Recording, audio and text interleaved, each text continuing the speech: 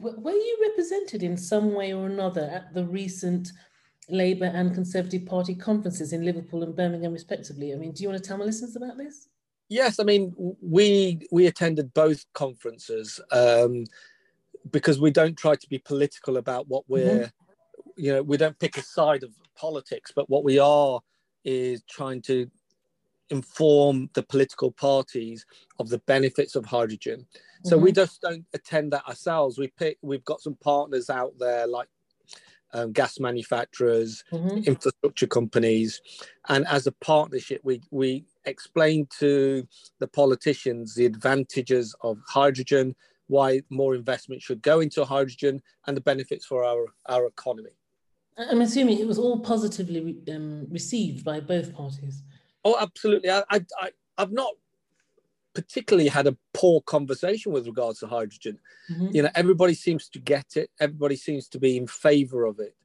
What we now need to do is put the capital behind it to accelerate its production. Put your money where your mouth is now, isn't it? Well, that is a very concise way of putting it. Yes. Hello and welcome to the latest episode of Heads Talk with me, Elaine Pringle-Schwitter, the podcast where we talk to C-level executives, leaders of institutions and heads of multinationals. What are the current topics? They talk, we listen. Can you imagine getting into a business or a market where you actually spend 100 billion plus on a piece of paper? Are you kidding me? It was like a frying pan to the head. I got nothing against CFOs. It was not just the job of a lifetime, it was the job of 1,000 lifetimes.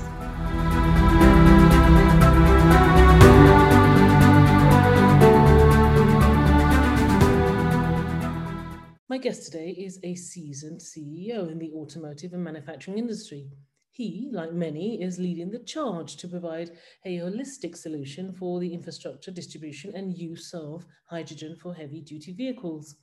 In fact, he had a vision for hydrogen's commercial use long before it became acceptable in recent years. This is the continuation of the new series on Heads Talk, the automotive series, where we delve into the world of CO2 neutral solutions, renewable technology, hydrogen production, fuel cell engineering, autonomous offering, as well as the consumer, political and environmentalist reaction to this change. But before we get into that, here's a brief message.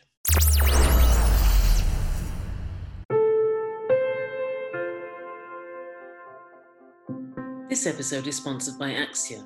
Axia is the leading private cloud platform in the Alessian and Mattermost ecosystem, combining intelligent solutions with security and control. Axia's clients profit from digitalization and automation of critical business processes in a cloud and hybrid architecture. 150 staff provide migration, engineering, and support services to over 200 leading organizations in 32 countries. Heads Talk podcast with your host Elaine Pringle-Schwitter. Bhuta Atwal is the CEO of Rise Hydrogen, an organisation that provides a complete clean hydrogen solution for its consumers. He will tell you more about this in the course of this discussion. Prior to Rise, and as recently as last year, Bhuta was the CEO of Wrightbus, the Northern Ireland-based bus manufacturer and a pioneer of the low-floor bus. Wrightbus was one of the world's first hydrogen double-decker bus, leading the way in zero-emissions vehicles. Bhuta also had various leadership positions within Toyota and JCB, to include the managing director of JCB Heavy Products Limited. JCB is one of the largest privately owned engineering and manufacturing companies in the UK and the world's third largest manufacturer of construction machinery. I want to kickstart this conversation today, so without further ado, I'd like to welcome Bhuta to Heads Talk. Absolutely delighted to have you here today. Hello, and thank you for inviting me. Excellent. This is a year in the making conversation, isn't it? We tried to get together last year to no avail, but I'm happy to have you here today. And a good place for us to start this conversation is with your organisation. You're a logistics, supply chain, storage and distribution of hydrogen solutions company. Tell my listeners, what is the fundamental goal of Rise Hydrogen? The fundamental goal is to replace diesel-based product with hydrogen-based product and to accelerate the demand for hydrogen in the market by making it simpler for our customers to order and receive hydrogen so they can use it and use it into their vehicles. All right, okay. And you have sort of specific service delivery lines. What challenges do you face in each area? But please provide at least an example for distribution, storage, and supply. I think because hydrogen is such a nascent industry, in all of those areas, there's difficulties in England and in the UK generally. We're finding that the production of hydrogen is limited. So finding hydrogen at the right price that stimulates the market and stimulates our customers to use more hydrogen is probably the largest in the market right now, and there's largest opportunity as well for production of hydrogen. With regards to storage, it's a technology. Do you go liquid, which is denser and you can store more of it on site, or do you go gaseous, or which is probably easier to produce and the cheapest way of kind of transporting hydrogen in its manufactured form. And then the final bit is the transport side. You've got regulations, but I think the biggest issue right now is the capacity of the tanker manufacturers to supply at the demand that we require. All right, okay. That's very concise. Thank you for that. Were you represented in some way or another at the recent Labour and Conservative Party conferences in Liverpool and Birmingham, respectively? I mean, do you want to tell my listeners about this? Yes, I mean, we attended both conferences because we don't try to be political about what we're, we don't pick a side of politics, but what we are is trying to inform the political parties of the benefits of hydrogen. So we just don't attend that ourselves. We've got some partners out there like gas manufacturers, infrastructure companies, and as a partnership, we explain to the politicians the advantages of hydrogen, why more investment should go into hydrogen, and the benefits for our economy. I'm assuming it was all positively received by both parties. Oh, absolutely. I've not particularly had a poor conversation with regards to hydrogen. Everybody seems to get it. Everybody seems to be in favor of it. What we now need to do is put the capital behind it to accelerate its production. Put your money where your mouth is now, isn't it? Well, that is a very concise way of putting it. Yes. Thank you. Okay, let's look at the story of hydrogen itself. What type of hydrogen are you supplying? I know the various colours, the blues, the greens, and the greys even. What are you supplying? I mean, right now it's blue, but we're looking actively to produce our own green hydrogen. But, I'm a bit of there's purists out there and there's realists, and I'm probably on the realist side of this. My view is right now we need to get hydrogen going. So we need to maximize as much use of the hydrogen out there and then have a very clear structured plan to get to green as soon as possible. But we have to be pragmatic. Otherwise, the hydrogen industry will never stop. Yeah. And for my listeners, can you just differentiate the green and the blue? What's the difference? I mean, blue is, has some processing. I mean, so for example, it can be processed out of oil and gas, but it has the one that we have is burnt off to the atmosphere, and therefore, it's probably a waste product right now and probably harms the climate. By actually harnessing that hydrogen, we actually stop it being burnt off and repurpose it for a very useful industry. But the green is actually produced from green electricity or green power and has no kind of byproduct to the atmosphere at all. All right, okay. And are you experimenting with clear hydrogen? Do you know about that? That's another one. I mean, how does that differ to the green hydrogen, for example? I mean, I'll be honest with you, we're not. And the reason is because, the hydrogen industry is going to develop further and further. And if you wait to the perfect solution, nothing will ever happen. And I think that the hydrogen industry has suffered in the past. I mean, about 10, 15 years ago, I heard hydrogen was going to be the next big thing, and it's still going to be the next big thing. So I do believe that the industry needs to, invest around green right now. and accelerate that. And then, as different systems improve and as different ideas evolve, shall I say, we continue the investment. And that's why government is so important, because technology, whether it's hydrogen or even battery electric, will accelerate very quickly.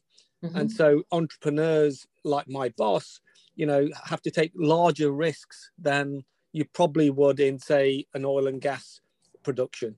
And therefore, sticking to a singular color, in this case for us, green, and supporting that with some government support will accelerate the production of hydrogen and therefore, the hydrogen economy.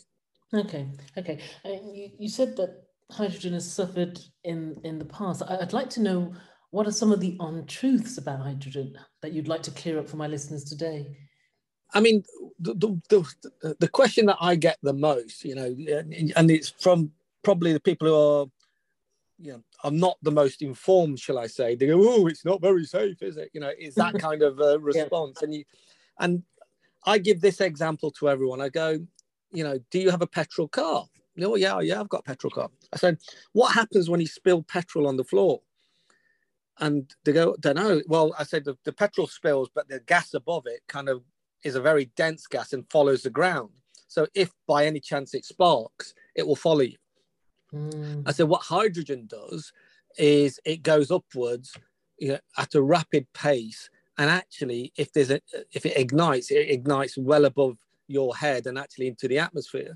So it is a lot safer, than actually our current forms of fueling cars. So, it's that type of understanding that, whatever we do has an element of risk, but actually the controlled risk around hydrogen is probably a lot easier to control than actually, the petrol that we use in our cars right now. So it sounds to me a bit like educating people. Absolutely. Would you say your customers are getting more and more on board with hydrogen as a solution? For a period when you were the CEO of Wrightbus, you used battery technology for the buses, right? There must have been a sort of a mindset change during this process to shift to a hydrogen solution. Absolutely. I mean, we've always had both technologies. One of the things that, I've always pushed is the customer chooses its technology. I don't tell him or her what to pick.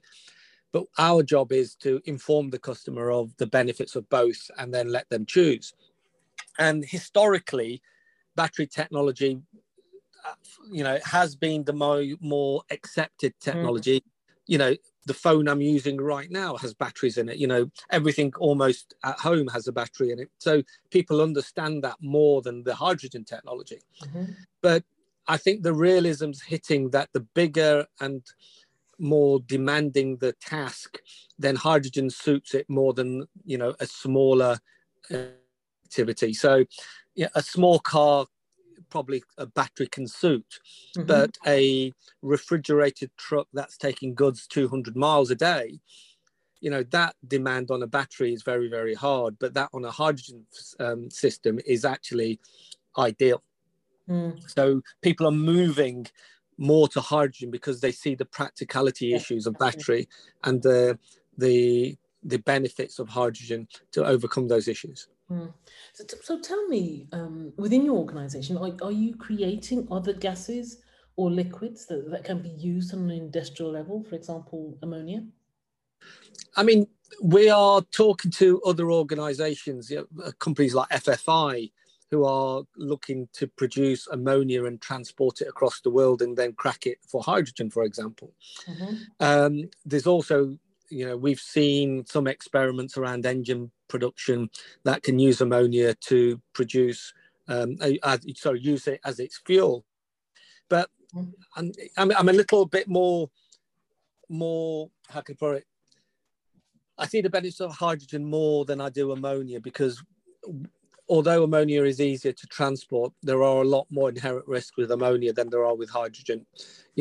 Ammonia is very, very toxic. And if it releases into the atmosphere, it is very, very dangerous. Whereas hydrogen, as I said, the safety risks are mitigated by its lightness and its ability to dissipate very, very quickly. All right. And, you talked about scaling hydrogen, and you talked about government collaboration. In fact, government input is required. How many years would you say it would take to scale up access to hydrogen to the level of other options, ethanol, biodiesel, etc.? And what does that entail? Well, I mean, I use the UK and England as an example. We've got probably the ideal country to go hydrogen. One is, we've got natural wind and wave technology around our isles that can produce the green technology. And our motorway systems, our highways, for other listeners, we've probably got 5 main highways in the country. And what you need is every 20, 30 miles, somewhere trucks or cars can refuel. So it's that investment is required, and mainly by government, to sponsor that infrastructure change that allows then vehicles to use those arteries around the country. If you look at the vehicles out there, Toyota already do hydrogen vehicles, Hyundai do hydrogen vehicles, we do hydrogen vehicles. So, the manufacturers are quite quick to respond to the opportunity. I think the government and the infrastructure is where the bottleneck is, and if and when that changes, that will be a real boost to any economy, because it will generate its own manufacturing businesses around that new technology. I normally do a bit of research on the individual as well as the company that they represent, and I read something that RISE is working on renewable diesel technology, what you call superior renewable diesel technology. Do you want to tell me about this? What's happening here? Well, it's probably not RISE itself, but JCB, who's the family that own. Yeah.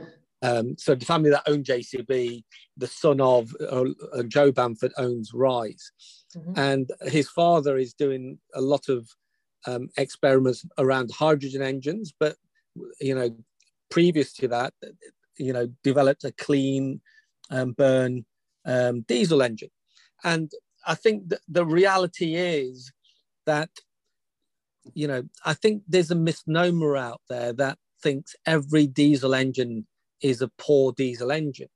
And what I mean by that is the older series of engines, the Euro 2s, 3s, 4s, are relatively dirty engines. But when it gets to Euro 6 engines, the amount of filtration, etc., given to those emissions, they're relatively safe now.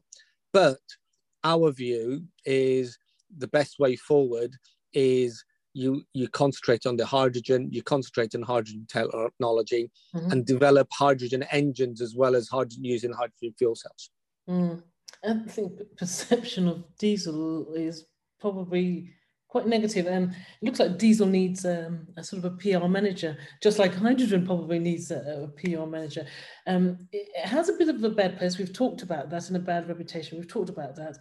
I'm wondering if the hazardous substance label, the general public is still, is still a perception. Perhaps you can reassure my listeners, what exactly are you doing in your environment about the current precautions that you're taking with its development, transportation, and storage?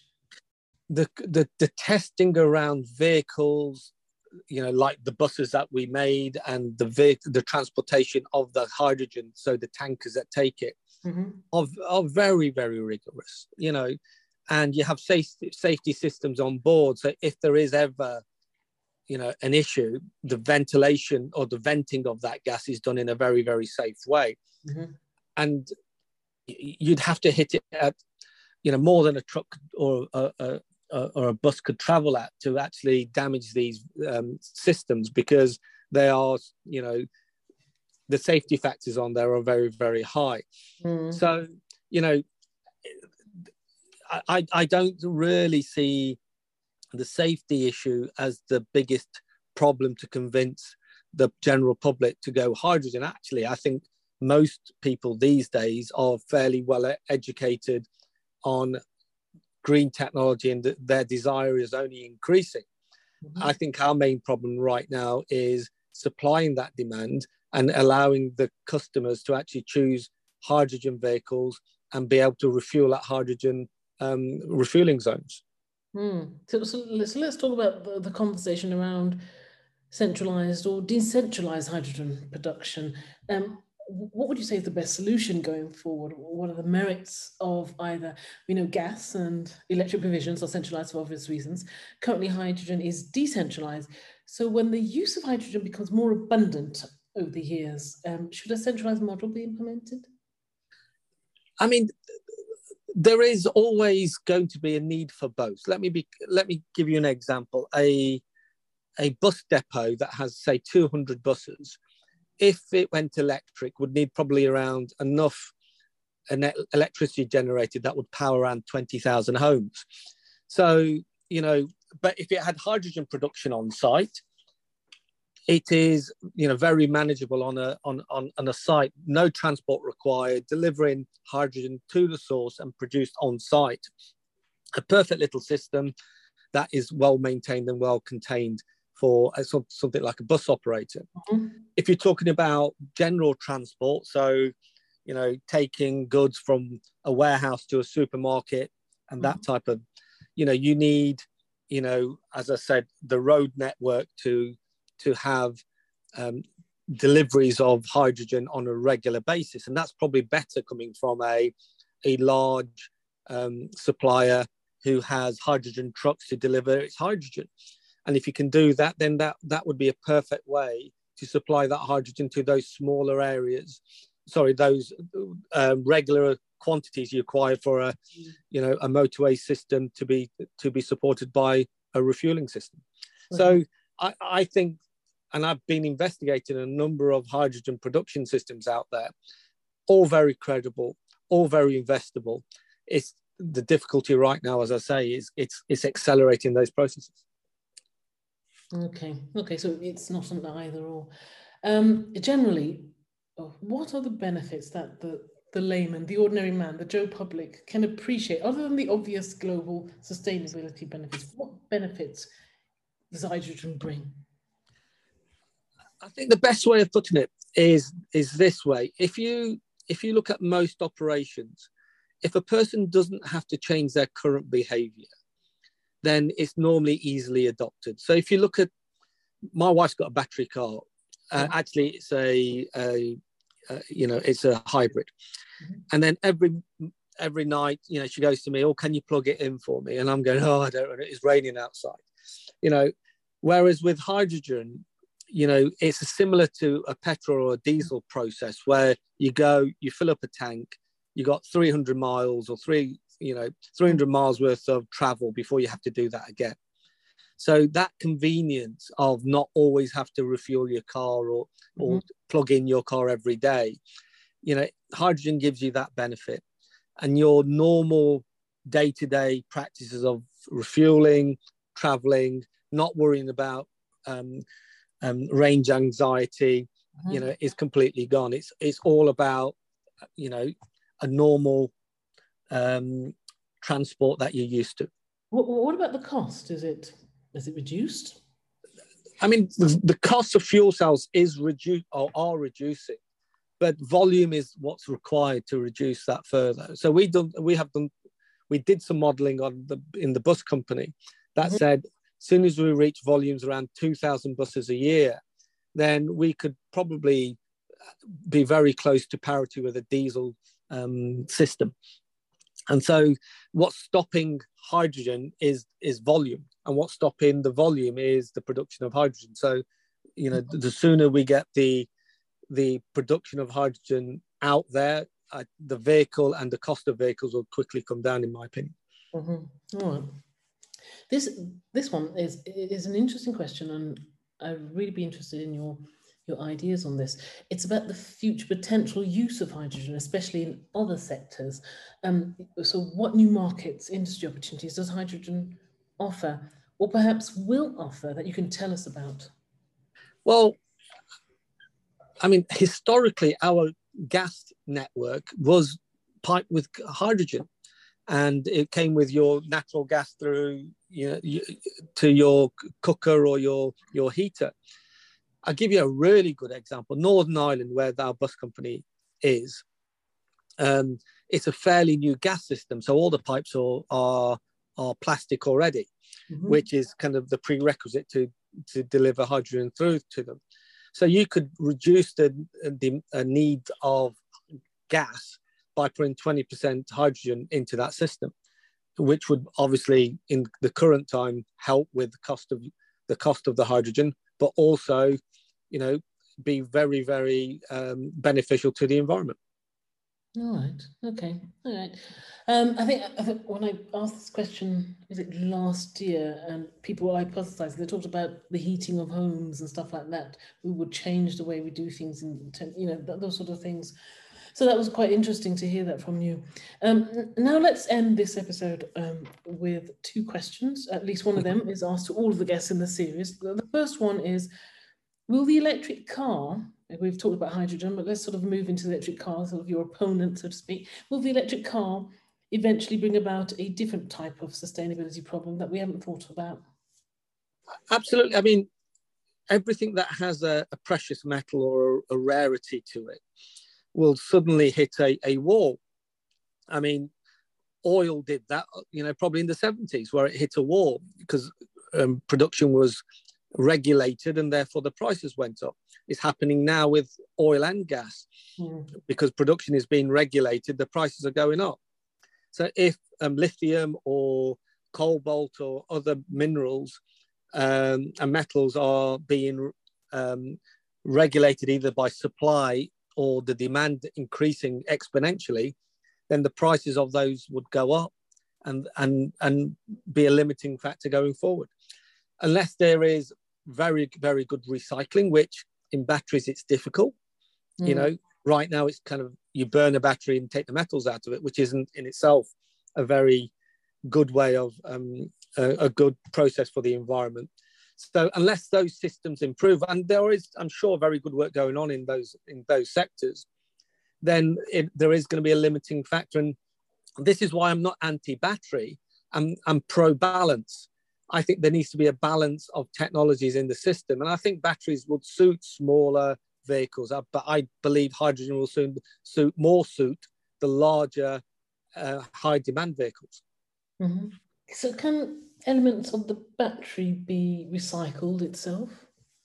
They can, but the processes used to recycle them right now are not very environmentally friendly. So, digging out cobalt or lithium isn't very environmentally friendly. As I say, JCB produces diggers that, probably dig the holes. So, one of the things I love about hydrogen is you can put a windmill on in the North Sea. It will blow most of the time. It will produce electricity, very, very green electricity, which can produce electricity to the grid during the day and hydrogen at night where the demand is less. So it seems like a very, how can I put it, useful and, well-positioned technology to give a good balance of green energy to the market, electricity for the day and hydrogen as a storage vehicle at night. And, as I said, the UK is very, very well positioned to make that. You're saying hydrogen is more favourable in terms of delivering sustainable solutions, more so than the battery electric at the moment. Yeah, absolutely. I mean, if you just look at it, the wind produces the electricity, and you can use that electricity to convert water to hydrogen. There doesn't seem to be too many, bad elements in there, does there? Whereas digging for cobalt or digging for lithium, there seems to be a lot more damage to the environment to do that process. And also the battery itself has got a lifespan, and when that is over, you have to either recycle or get rid, and then blah blah blah. Absolutely. Okay. I see where you're coming from with this. And the second question is, when do you think autonomous vehicles will be in wide use across the globe for recreational purposes? If you can give us a year and why. Oh, hopefully not in my lifetime. But why? Hopefully not. Well, for two reasons. A, I actually like driving. So, I think this desire to have everybody, equipment to do everything for you. What you then will get is regulation on, how fast it can go and etc. And where's the fun in any of that? But more importantly, I don't think there is a trust in those systems to allow autonomous vehicles to go and be trusted on the motorway. I'll give you an example. If you and I have an accident tomorrow, nobody will question it. If an autonomous vehicle had an accident tomorrow, it'll be worldwide news. And I don't think that, process is going to change in people's perception until probably my daughter, who's 20,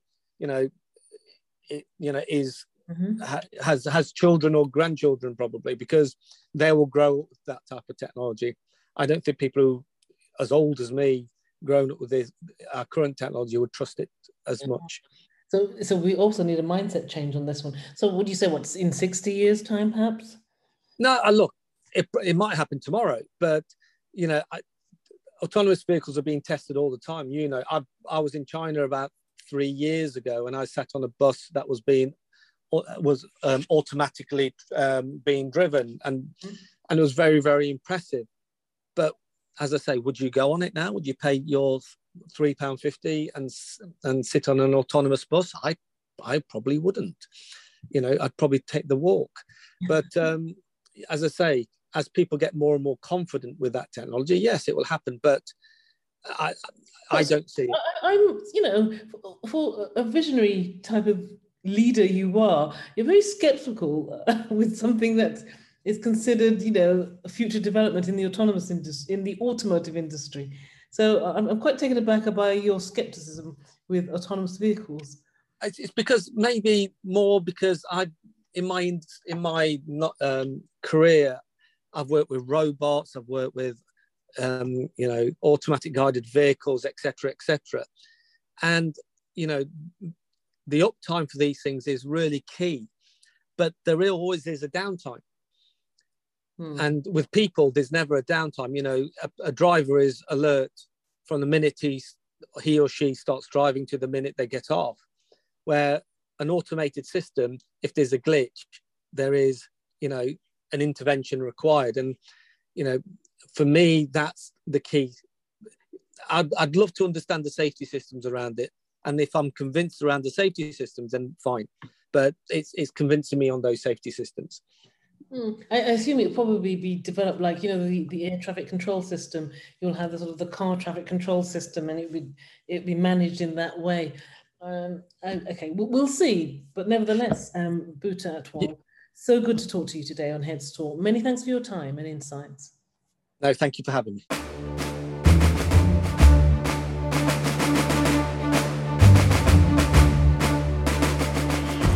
Thanks for joining me today on this episode of Heads Talk. Don't forget to subscribe to the show via my website, elainepringle.com/Heads Talk, or wherever you get your podcasts. Finally, I'd like to thank our sponsors, guests, and you for helping to make the show possible. Please join me next time, where I'll be featuring more executives, C-suite leaders, and heads of multinationals.